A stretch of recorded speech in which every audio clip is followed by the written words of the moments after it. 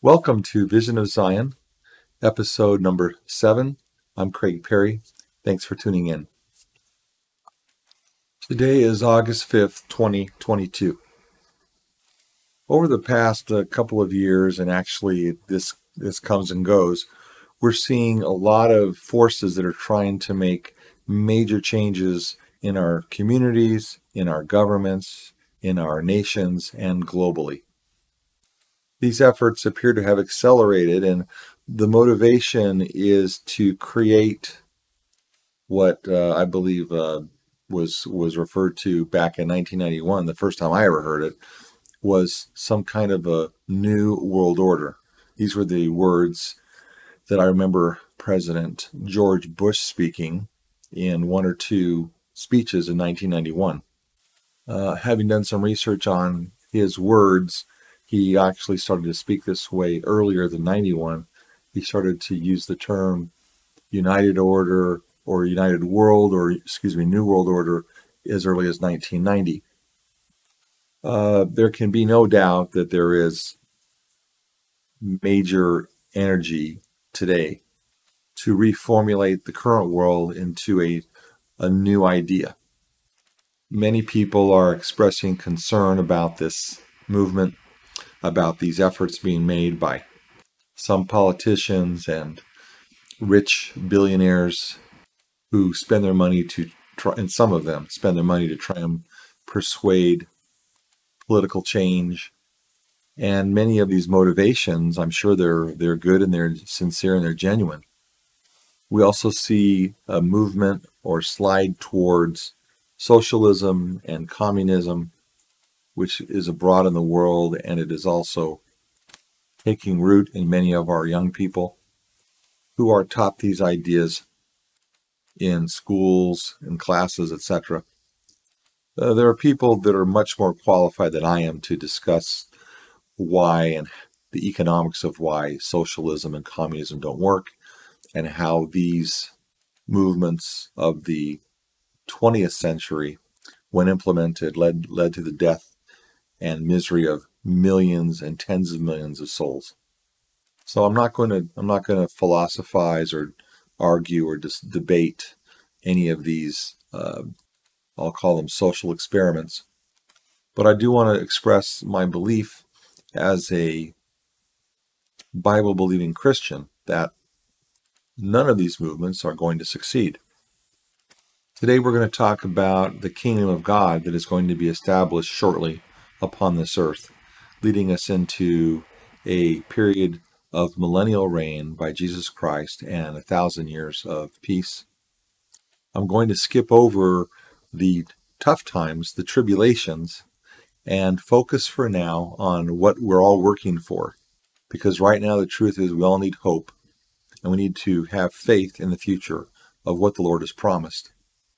I believe there's no better place to start this discussion than by looking at the dream of King Nebuchadnezzar, the great Babylonian king, and the dream that he had that was interpreted by Daniel, who was an exile from the kingdom of Judah when the Babylonians came into that kingdom and carried off their people into Babylon and basically took apart the country for 70 years before they were allowed to return. The Bible prophesied the return of the Jews to their homeland in Israel, the land that was promised to them if they kept and remained righteous, but then was taken from them when they forgot the Lord and fell into sin and apostasy. Predictions that were being made by prophets such as Isaiah and documented by prophets like Jeremiah. But they were promised that they would one day return, and they did.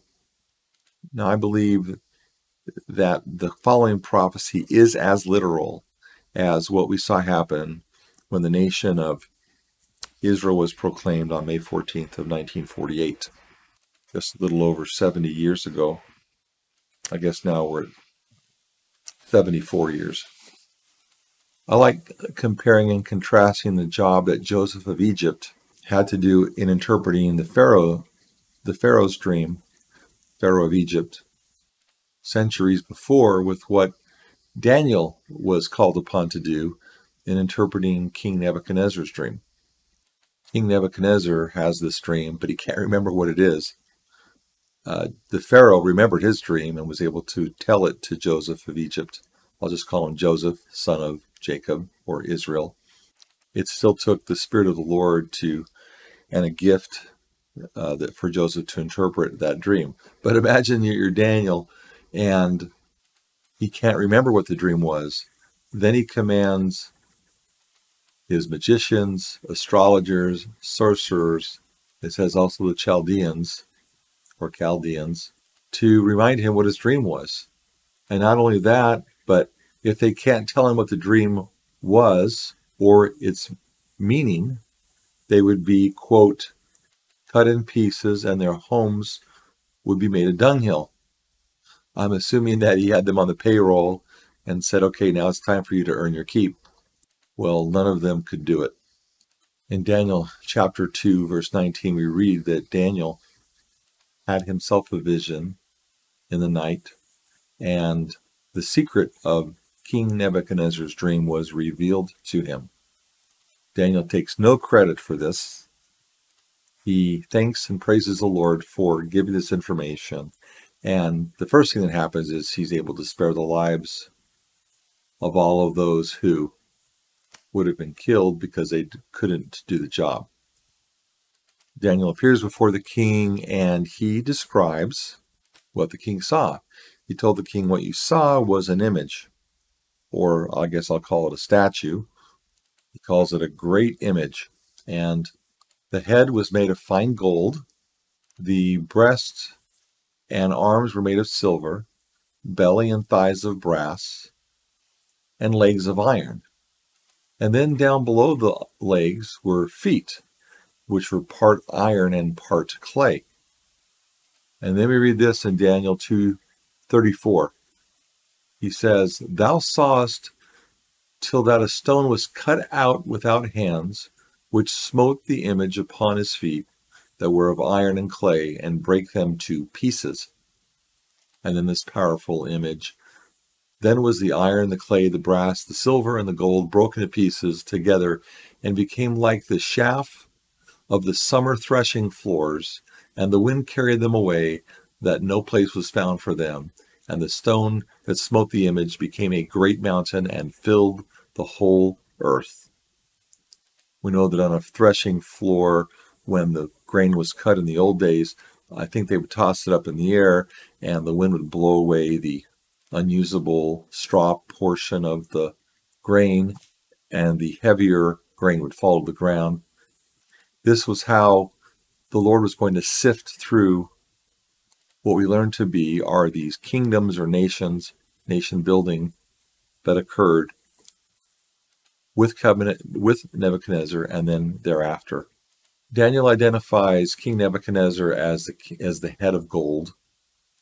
And historically, I think we can agree that the next kingdoms were the Medo-Persian Empire, the Greek Empire, this would be the silver and the brass kingdoms respectively.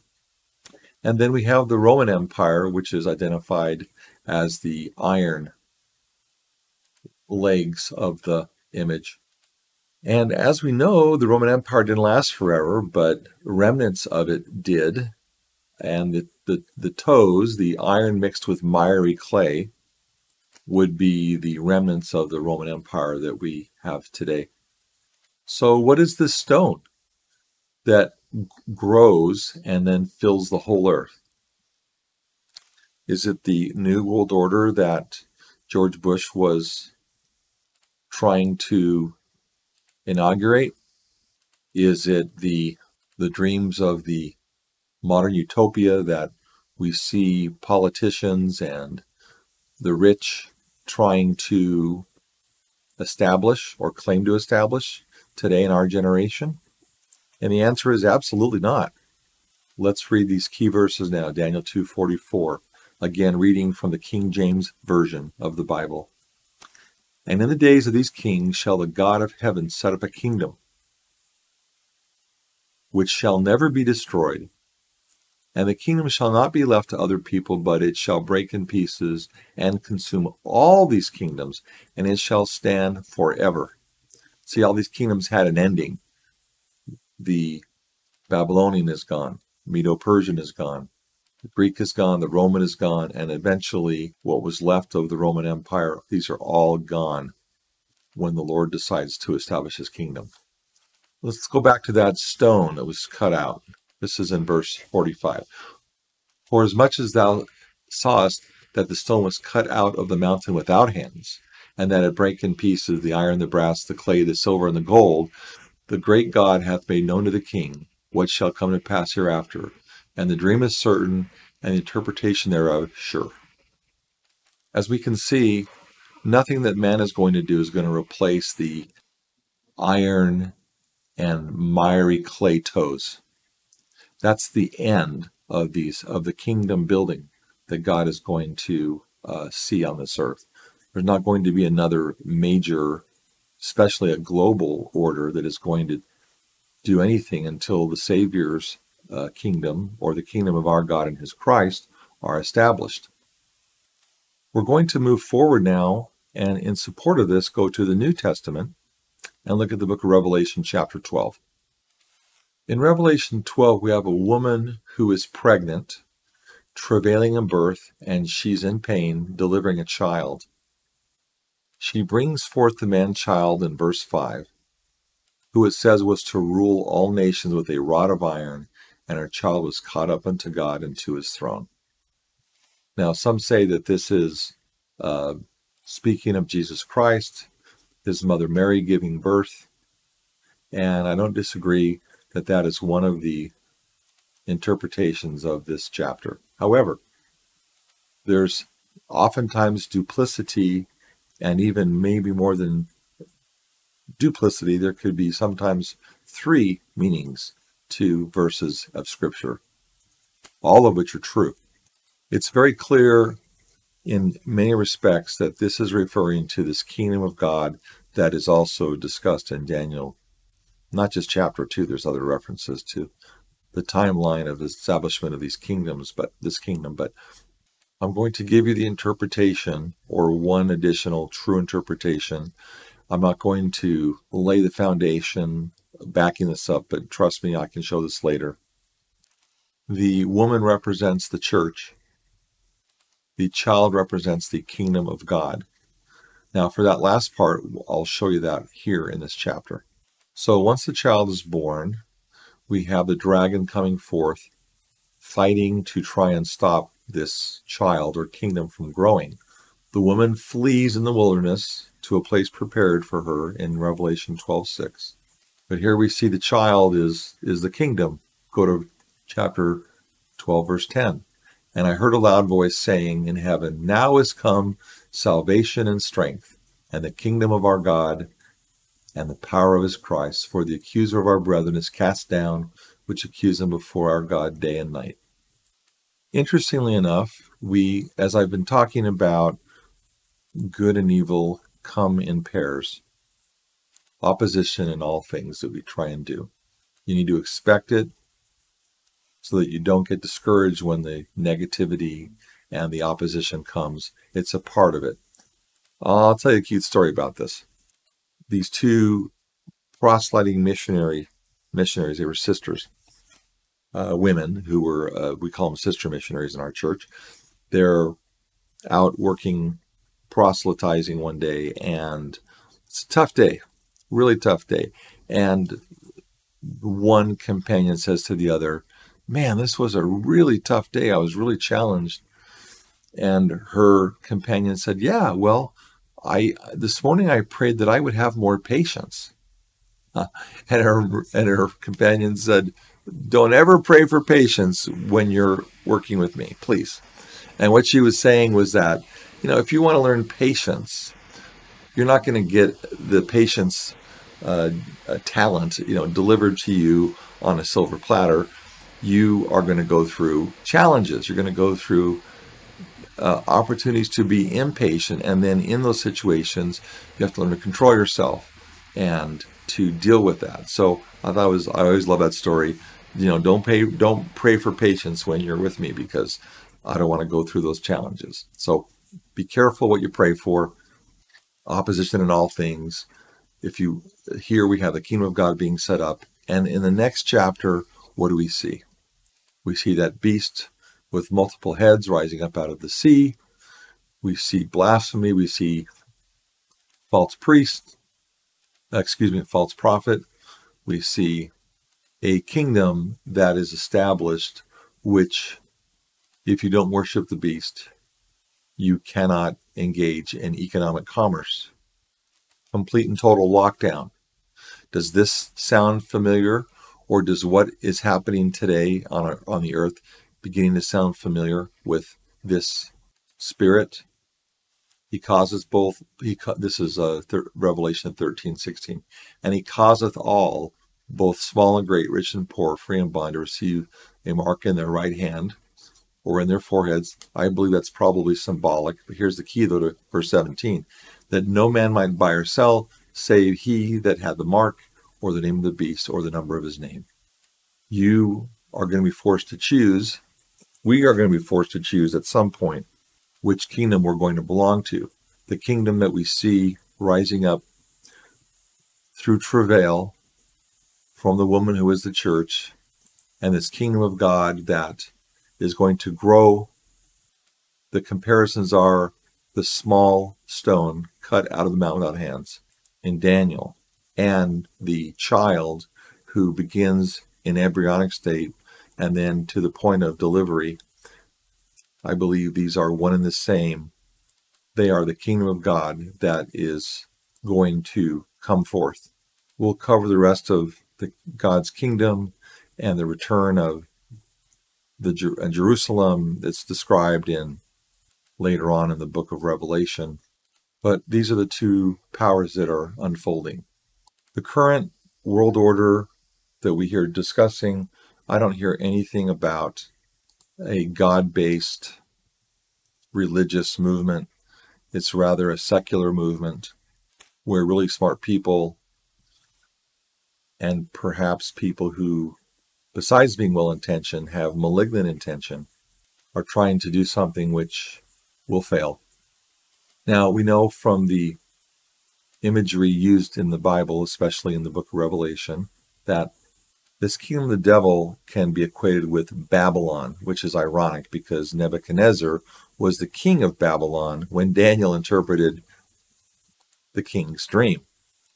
Babylon represents everything that is wrong with a government and a political organization. These things fail. The kingdom we're on the precipice of watching unfold in our lifetimes, and soon, is the kingdom of our God and his Christ. Well, has such a kingdom of righteousness, ever been found on the earth until now? And the answer is yes. In fact, there have been a few instances in which people obtained that utopian society, but it's always based on what?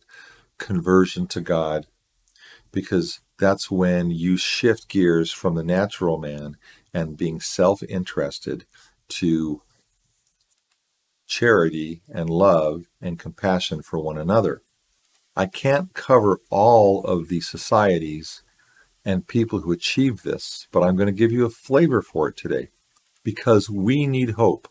We need to know that the things we're going through and about to go through in the next term are going to be temporary, and they are going to pass away, and that this eternal kingdom is about to be established. I'm going to name, for now, well, I'll just say them all, I guess. There are maybe 4 instances on the earth when the people achieved a utopian religious spiritual society where there was peace and happiness and freedom and prosperity. One was during the reign of Enoch. He was the prophet that we read about was taken in the book of Genesis.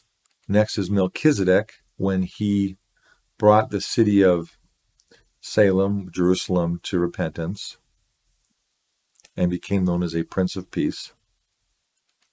Then in Palestine, where after the death of Jesus Christ, the apostles were trained, became converted fully, and created a perfect society for a short time before apostasy crept in. The fourth time was in the Americas after a visit from Jesus Christ, where the people became so converted that they were able to maintain this utopian society for around 200 years. I'm just going to touch on 3 of them lightly today, and I'm going to go into detail more down the road. Enoch might be a surprise. He's not mentioned much in the Bible. However, with the discovery of the Dead Sea Scrolls by Bedouin shepherds in 1947 and the subsequent discovery of 12 caves containing hundreds and hundreds of records, we learned that the Book of Enoch was among those records. Now, the Dead Sea Scrolls, which is what they're called, were found in these caves in an area called Qumran, and they date back to between 250 years before Christian era through 70 years Christian era. One of the scholars who's really dug into these texts is a woman, a retired Methodist preacher named Margaret Barker. I recommend you go to margaretbarker.com and see her books, because from the dustbin of history and religious history, she has identified both Enoch and Melchizedek as very important religious figures. I have a few of her books. One of them is called The Older Testament that will speak to this. Another one is called The Lost Prophet, a book written in 1988, which is about Enoch and his influence on Christianity. And then we have other references to Melchizedek. And I do believe that you'll find the statements by Joseph Smith and subsequent scriptural accounts to be very enlightening about the kinds of societies that were set up during their ministry. But we need go no further than the New Testament and the book of Acts to see what happens when a group of people converted to the Lord fully, what they can do together to create a utopian society. The first thing I want to do is I want to point out that it's pretty clear before the resurrection of Jesus Christ that the apostles were not fully appreciating what the Savior was and who he was. They had flashes of insight and understanding, but we read in the book of John, chapter 21, that Peter, who was the rock, who was supposed to, receive the keys of the kingdom, and we read about in Matthew, I think it's chapter 16, he's back fishing again when the Lord appears to him and says, "Feed my sheep," 3 times. So they didn't quite get it. How did they go from being followers of Jesus Christ to being leaders of his church? I believe the answer is found in Acts chapter 1. Luke, who is writing to Theophilus, describes what happened after the resurrection of Jesus Christ. Let's read the first 3 verses. That's all we need to read to understand how they got to where they needed to be. Verse 1, "The former treatise have I made, O Theophilus, of all that Jesus began both to do and teach." I think he's referring to the book of Luke, what we call the book of Luke now. "Until the day in which he was taken up. After that, he, through the Holy Ghost, had given commandments unto the apostles whom he had chosen." So we now have the Holy Ghost instructing them. But here's the key, verse 3. "To whom also," meaning to the apostles, "he showed himself alive after his passion by many infallible proofs, being seen of them 40 days, and speaking of the things pertaining to the kingdom of God. So this is the core reason why the apostles got it right, finally. They spent 40 days with the resurrected Lord. I'm sure he went over the miracles he performed, the teachings that he gave, and with the help of the Holy Ghost, they felt and understood. They're talking to the first man ever raised from the dead on this planet, and a resurrected being, the resurrected Lord, and through him we can all be resurrected. But here he is talking to them for 40 days. So this is why they became so prepared. And what do we see happening? We have the day of Pentecost. That's found in chapter 2. Everybody hearing their own language, one person speaking, and every person with a different language is understanding. The gift of tongues was there. We see Peter speaking his first sermon with power and authority, to the point that people want to become converted. He tells them to repent and be baptized after they were pricked in their hearts. Acts chapter 2, verse 37. Let's skip to verse 43. And all that believed were together. Sorry, that was verse 44. Let's go to 43. And fear came upon every soul, and many wonders and signs were done by the apostles. 44. And all that believed were together, and had all things common, and sold their possessions and goods, and parted them to all men as every man had need.